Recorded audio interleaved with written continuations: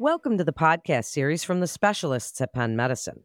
I'm Melanie Cole, and we're here today to gain insight into the Pancreatic Program Centers of Excellence objectives at Penn Medicine, patient care approach, and its role in improving outcomes for those with pancreatic disease. I have a panel with Dr. Charles Vollmer. He's the chief of the Division of Gastrointestinal Surgery and the director of pancreatic surgery at Penn Medicine, and Dr. Nushat Ahmad. She's the vice chief in the Division of Gastroenterology, and she's a professor of medicine and the director of the pancreas program at Penn Medicine. Doctors, thank you so much for joining us today. And Dr. Ahmad, I'd like to start with you. What does it mean to be a center of excellence in pancreatic disease? It's not something that every hospital or medical center can claim. Penn Medicine is a leading resource for pancreatic cancer care, but the Penn Medicine Centers of Excellence is for many non-malignant diseases as well. Thanks, Melanie. So having a center of excellence essentially means that you have a group of specialists who take care of a specific disease process with the goal of having the best possible outcomes for a patient. In essence, with relevance to pancreatitis or the pancreatic, non-malignant pancreatic diseases, it means that we have a group of specialists, surgeons, gastroenterologists, radiologists, pathologists, cytologists, pain specialists, who come together in a group to take care of these very complicated and complex patients. And it's done in a sort of a formalized process where there are institutional protocols about how these patients are managed. There's a framework around how they access the system. And there's a platform where we all get together to discuss these patients, the more complex one, obviously. So I think in a nutshell, that's really what it means. If I could add something to that, the general idea of the Center of Excellence has actually been designated to us through the National Pancreas Foundation. That group is one of the premier organizations for advocacy for patients with pancreatic diseases. And their thrust is pancreatitis, more so than cancer. So the process that we went through was through their very rigorous designation of what a center of excellence is all about. And the purpose of this was to give patients out in the community an understanding of the resources available to them for what is fairly an infrequent or rarish kind of disease process, and what it would take to have that properly addressed. So that's what this Center of Excellence really designates for us, is being deemed worthy of being excellent care in this field. Well, thank you both. And so, Dr. Ahmad, we mentioned pancreatitis and other diseases besides pancreatic cancer. So tell us what that is. Tell us a little bit about it, the trends that you see with it, who it affects. There's a wide variety of non-malignant pancreatic diseases. The most common one that people come across in the community and elsewhere is acute pancreatitis, which is essentially acute inflammation of the pancreas. In the majority of the cases, these can be managed locally by local expertise. But there's a small number of these that actually are quite complex and can even be deadly. And that is where centers of excellence or people who have concentrated expertise come into play. So this is severe acute pancreatitis, necrotizing pancreatitis, management of patients who end up developing end organ damage from severe acute pancreatitis. The other end of the spectrum is patients who have chronic pancreatitis, which is essentially a long-lasting and a long-term disease that needs to be managed on an ongoing basis, pretty much like diabetes, but with a very pathophysiological profile, if you will. Is actually incredibly complex, and people who work on the science of it are still trying to unravel what pancreatitis actually means. And patients can come in all shapes, sizes, all different types of symptoms, and with various manifestations that require different areas of expertise to manage them. And these can be resource-intensive patients. So, this is where specialized programs come in. So one of the symptoms of chronic pancreatitis is chronic pain, which can be incredibly difficult to manage. The most common treatment that's offered to these patients is narcotics, and we really want to move away from that. And you do require specialized pain management to approach this. And so we have that. We work with them. There's a huge nutrition issue with these patients. They can be malnourished and they tend to fall behind the curve when managed by providers who don't have expertise in managing this. So we work with nutritionists and dietitians to manage that. And then obviously diabetes comes into play when people develop very severe chronic pancreatitis. And sometimes in very intractable cases, and this is a very super specialized approach to this, we offer a total pancreatectomy with an autoislet transplant, which is essentially you take out the pancreas, distill the cells down, extract the islet cells, which produce insulin and glucagon, and insert them back into the patient. This is, again, offered at very few centers across the country, and Penn offers that. But this is not something that should be approached in any center other than where there's a multidisciplinary approach to this. Then there are other diseases which are less common, like autoimmune pancreatitis. Again, sort of a vexing disease because it is complex to diagnose and can be very complex to manage. At Penn, we work very closely with rheumatology to manage these patients because autoimmune pancreatitis can sometimes affect other organs in the body. It's just not limited to the pancreas. There are different types of pancreatitis associated with autoimmune pancreatitis. And now we're seeing that there are newer medications that are being used in oncology, which are called checkpoint inhibitors. And with that use, we are seeing a specific type of autoimmune pancreatitis, which is called checkpoint inhibitor-induced pancreatitis, which can be very severe. And we are beginning to understand how that manifests and how we manage that. And it can be quite complex. So again, I think autoimmune pancreatitis specifically can be difficult to manage without having the required expertise. Because even sometimes, honestly speaking, we struggle with some of these cases. And then there are obviously other patients that we see sometimes with cystic fibrosis, idiopathic pancreatitis. There are patients who transition from pediatric clinics to us, and we manage those as well. So I think this, in short, is sort of a spectrum. And there's another important caveat that there is a risk of pancreatic cancer sometimes tied in with pancreatic cyst that Chuck is going to talk about, and then also with chronic pancreatitis. They're at a higher risk of pancreatic cancer, and this can lead to a lot of angst amongst patients because we don't have adequate screening guidelines. We don't even know who will and who won't and why. The science is still not there yet. But again, all these diseases need to be managed by people who do this for a living because they can be very complicated to unravel. Well, thank you, Dr. Vollmer. Pancreatic cysts are relatively common, and most are relatively benign. However, a subset of pancreatic cysts do require surgical attention, and the Penn Pancreatic Center of Excellence has become a magnet for these cases. Pancreatitis is a fascinating disease because it's common and it's rare, and it's abundant and infrequent in different ways. So acute pancreatitis happens about 250,000 times a year in America. And it can be something that is very bland and you get over real quick, or it can kill you within 48 hours. And there's even an intermediate zone of damage to the pancreas. So the most common causes of acute pancreatitis, about 95% of them can be split between gallstones and alcohol-induced cases. But it's the other 5% that can be about 100 different things, including drug interactions, interventions on the pancreas, trauma, tumors, and the likes. So it's just having an understanding of that full breadth that's important. Most of the patients will get over this quickly and have something to intervene with, particularly with gallstones, that can put it past them forever. But a small group are going to be impacted with their inflammatory condition that then leads to a life of its own of regeneration of the tissue and scar tissue deposition in the pancreas that then takes this to a chronic state. And that's rare, but very debilitating. And those are the kind of things that the specialized center hones in on more than the garden variety acute pancreatitis that happens in your emergency room every night.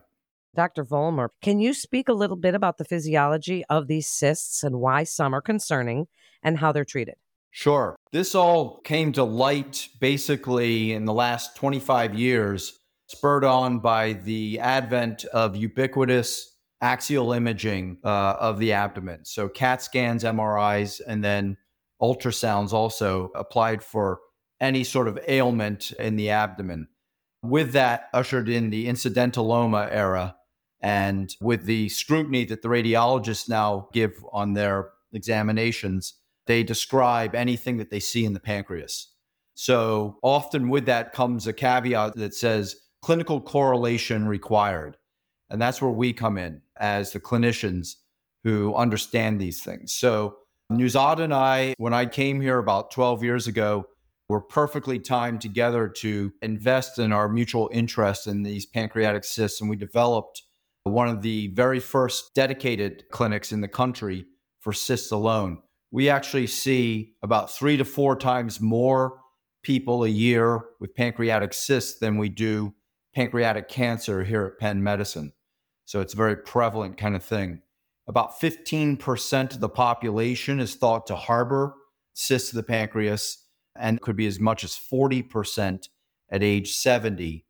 And nowadays, we understand that the most common disease processes of these cysts are pre-malignancies, with the primary player being intraductal papillary mucinous neoplasia, or IPMN.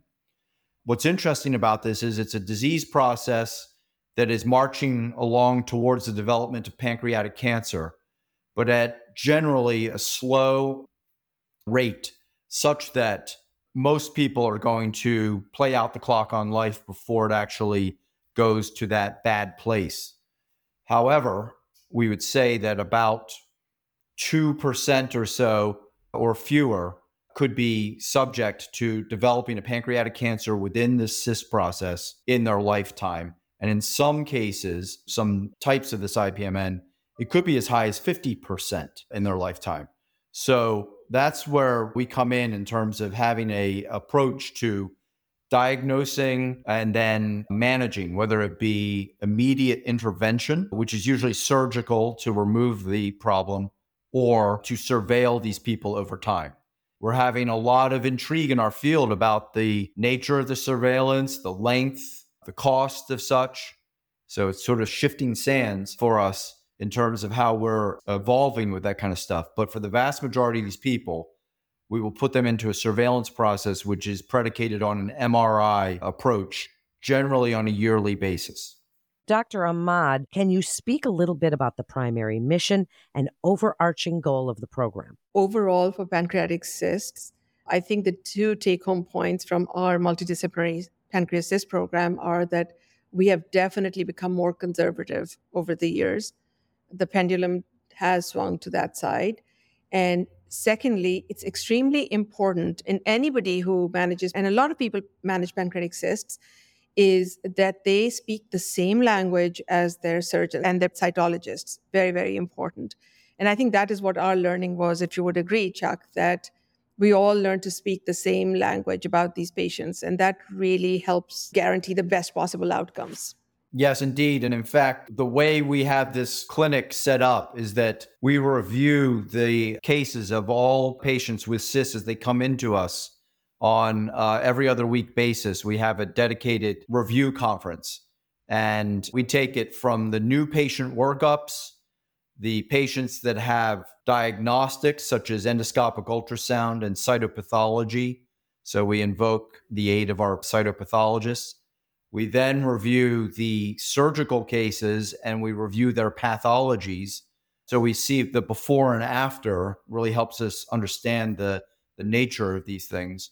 And then we have a cohort of surveillance patients primarily, and then the people who we've resected and taken to surgery who also we surveil thereafter. So that's how we do it. We are all in the right place at the right time with each other, and basically just talking through our own additive values in our different specialties with each other. Dr. Ahmad, we've touched on this a few times in this podcast. Can you expand a little bit more on the multidisciplinary approach used in the program to ensure comprehensive care for pancreatic patients of all types? Yeah, so I'll give you an example. So, for instance, if there is a patient with severe acute necrotizing pancreatitis with a necrotic collection or a large pseudocyst and is symptomatic and not doing that well, let's say the patient is admitted in a hospital and is sort of lingering but not getting to the point of recovery, that's where we would come in. If the patient comes to us, what we do is typically I would see the patient first in the office. And then, depending on what I think the management approach is, I typically pull in a surgeon and one of our interventional radiologists. And that's what really is multidisciplinary approach, that different disciplines look at the same patient and figure out which would be the best approach to manage this patient, number one.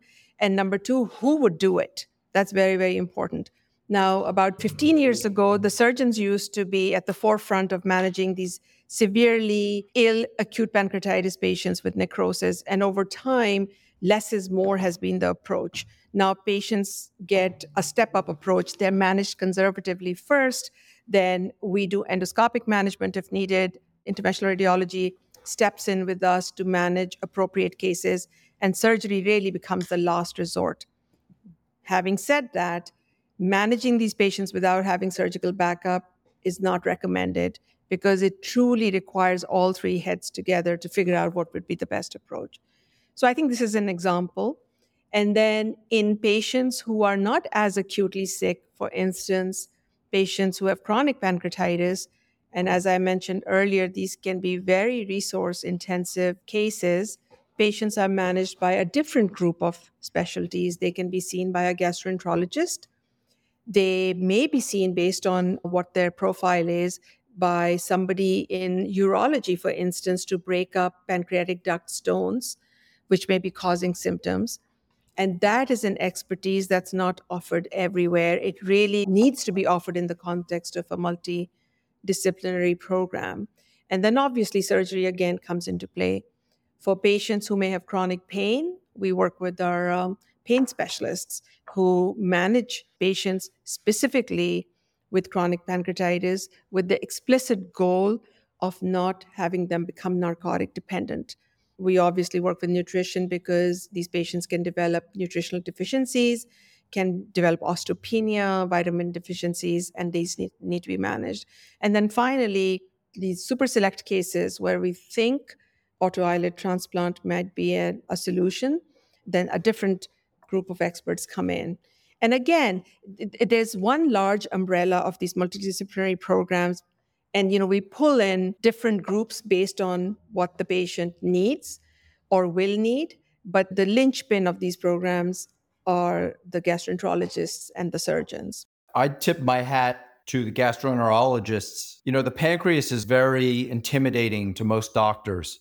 And even most general gastroenterologists don't get a good, firm grounding in the pancreas, its pathophysiologies, diseases. Many proceduralists don't really want to invest in these sorts of patients. So what we have is what we call dedicated medical pancreatologists. Nuzat, Sarah Coughlin, Galen Luong. These are doctors who have the skill sets for the technologies, the endoscopic processes, but also understand the diseases of the pancreas and to much deeper extent than your common internist, even your general gastroenterologist. I think that's really what distinguishes us is those expertise. Dr. Vollmer, Penn Medicine is home to the Penn Transplant Institute. Can you tell us a little bit about surgical options for pancreatitis? Sure. So as a surgeon, we look at a pancreas morphologically and try to determine what would be the best approach to managing the symptom problem from it, okay?